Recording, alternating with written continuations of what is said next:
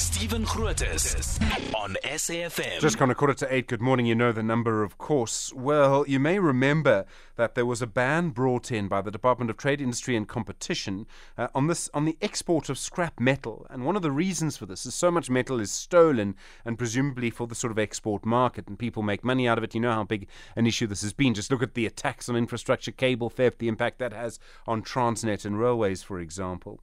Well, now that ban comes to an end at the end of December, and various people have made submissions saying that the ban on the export of scrap metal should be extended past December. But the Steel and Engineering Industries Federation of South Africa, Seifsa, they disagree. They say the ban should come to an end.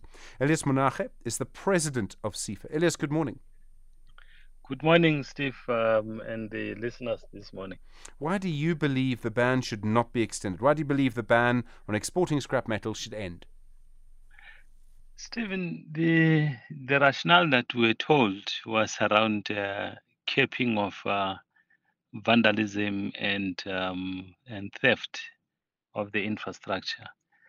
And the figures before us is telling us a different story, that nothing have been done to date in terms of capping that. It then means our policing mechanism or the entire security cluster is not doing its work. That's one. Two, it then means we cannot then rely on a ban. We need then to look at other mechanisms that we can then address vandalism and theft of the infrastructure in different forms and shape.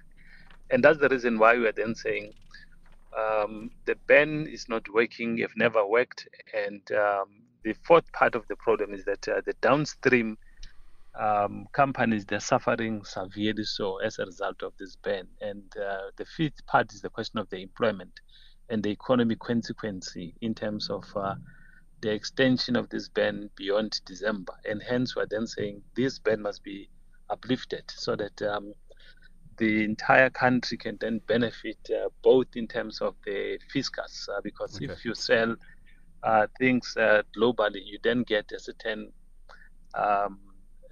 funds into the fiscus, and the other part is for the benefit of the downstream sectors, including even job creation or retention of employment in various subsectors. Sure. So, Elias, I suppose one of the key questions to this is there any evidence? We had a period when there was no ban. We brought in the ban to achieve the stated aim to reduce the amount of infrastructure that was being stolen. Is there any evidence to show that it worked? Is there any evidence to show there's been less theft as a result of the ban?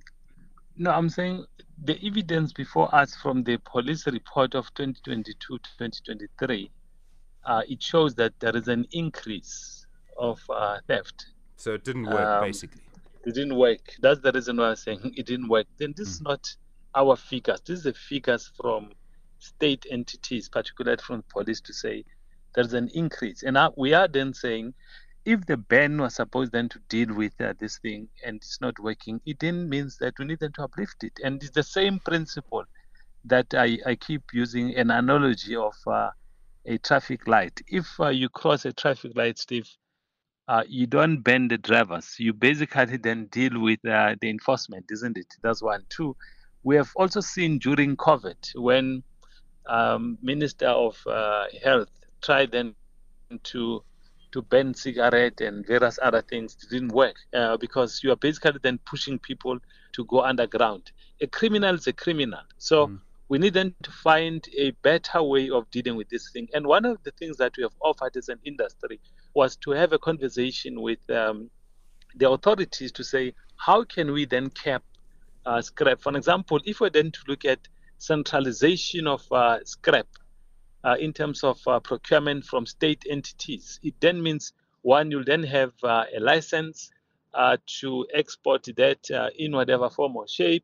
And if they catch you having any equipment that comes from state entities, you are basically then subjected then to criminal proceedings. And I'm saying as a sector, we are willing then to assist government in terms of the monitoring and dealing with these issues, not this one-sided and linear approach that you think a ban will then resolve the issues. That's not the case. And the information before us is telling us contrary, that the ban didn't work and will never work.